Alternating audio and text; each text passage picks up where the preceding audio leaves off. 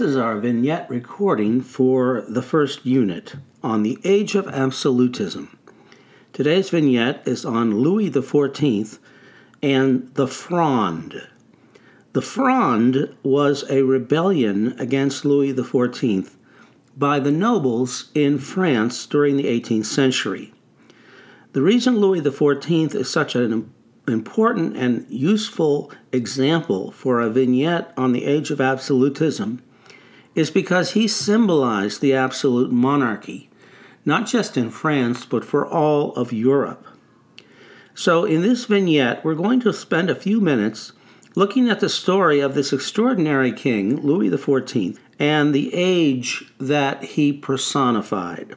Louis XIV was born in 1638, fairly early in the 17th century. He reigned from the age of 5 in 1642 until his death in 1715, an extraordinary length of time.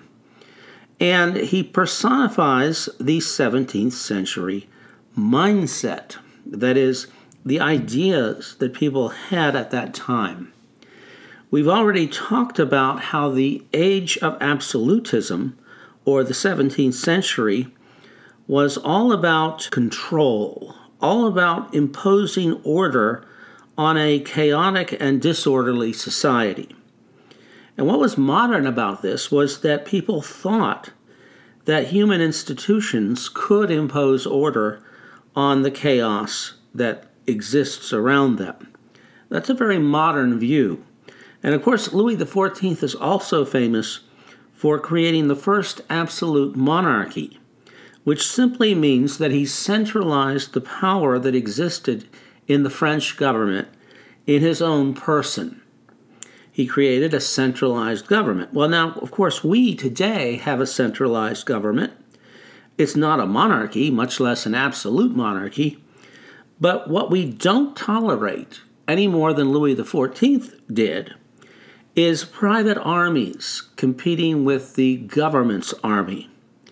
And in that sense, we can compare our government to the government that Louis established. Because although there wasn't that much power in the 17th century to begin with, what absolutism means is that the king concentrated whatever power there was in his own government, and in this case, his own person. Now, the Fronde, as I said, was a rebellion against the young king. Louis was a child in the 1640s when the nobles tried to gang up on him and basically order him around. He was exiled from Paris by a mob of nobles, and this kind of introduced a sort of PTSD in the young king.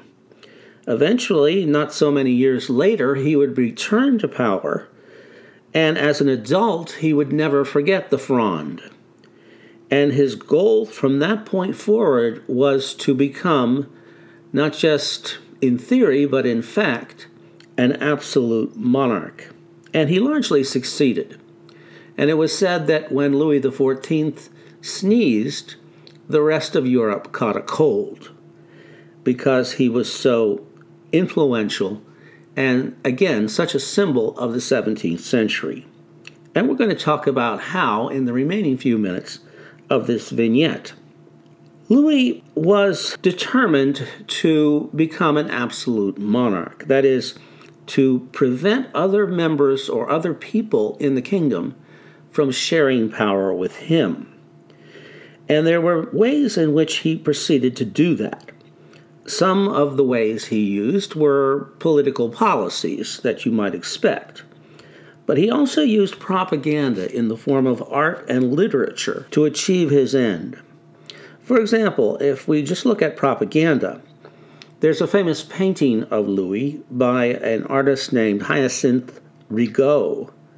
And you can see that in the picture on the web page where you find this vignette. Rigaud painted Louis as if he was an immovable object, as if he was someone who could not be moved or intimidated. And so art was used to try to impress people. Of course, the artistry that is most associated with Louis is the Palace of Versailles, which is the home that Louis built when he was king. And Versailles was not just a beautiful place, but it was a form of propaganda in and of itself. It was a place where nobles were commanded to visit at least once a year in order to put themselves at the service of the king. And they would stay maybe a week in the Palace of Versailles, and they would have to wait on the king. And they would have to perform all sorts of menial duties. And they would have to wait on the king to usher them into his presence. And in doing this, Louis was reversing the process that had led to the Fronde. The Fronde had empowered the nobles to such a degree that they tried to take the king's power away from him when he was a child. Louis was determined that there would never be anything like that again. And so he used the Palace of Versailles to intimidate the nobles, and it worked very well. So that was another form of artistry, in this case architecture, that was used for political purposes. In literature, the kind of art we see under Louis XIV is represented by a theatrical work by Pierre Corneille called El Cid. Now, you've probably heard of this. There was a movie with Charlton Heston called El Cid, which was based on the Corneille play. But this is really a morality play that exemplifies the idea of the all-powerful monarch and exemplifies the idea that people have to control their passions. In El Cid, you have a man named El Said. That's his nickname, which is simplified as El Cid. El Said is a Muslim word that means the leader. And this is a man who was basically a kind of hero, or a kind of action hero, who was able to do all kinds of extraordinary things in battle. But it's a love story involving El Said and his lady love, Chimène. Chimène and the leader love each other, and the leader's name is Don Rodrigue. They love each other and they want to get married, but they're unable to get married because of a quarrel between their respective families, sort of like Romeo and Juliet. But the lesson is that the leader, Don Rodrigue, must obey his duty to the state. And if it's necessary not to marry Chimène in order to uphold the security of the state, then that's what needs to be done. And Chimène also has to betray Don Rodrigue, even though he loves her and she loves him, because it's necessary for the welfare of the state. Now, we would hope in our modern time that Chimène and Don Rodrigue would forget about the state and just go off into the sunset and live happily ever after as man and wife. But in the 17th century, people didn't have the luxury to allow individuals to satisfy their selfish instincts. They had to control their passions in order to make sure that the welfare of the state was preserved. And that just shows the extraordinary difference between the 17th century and our own time. But El Cid, in the end, was a morality play that served Louis XIV's interests very, very well. It's important to note that Corneille's moral was presented to convince the nobles to police themselves because Louis could not police them himself. He lacked the power to do so. And therefore, he wanted to provide propaganda that would allow people, or enable people, to internalize these moral lessons so they policed themselves. Now, Louis probably lived too long. He lived until 1715, and when he died, France had suffered inglorious defeat in several European wars. Louis is supposed to have said on his deathbed, "I loved war too much." We're moving into a period known as the Enlightenment, which would not look favorably on an absolute monarchy. And the 18th century would be associated with revolutions. The final work of literature that really embodies or reflects the kind of attitudes that Louis XIV was concerned with was The Three Musketeers by Alexandre Dumas.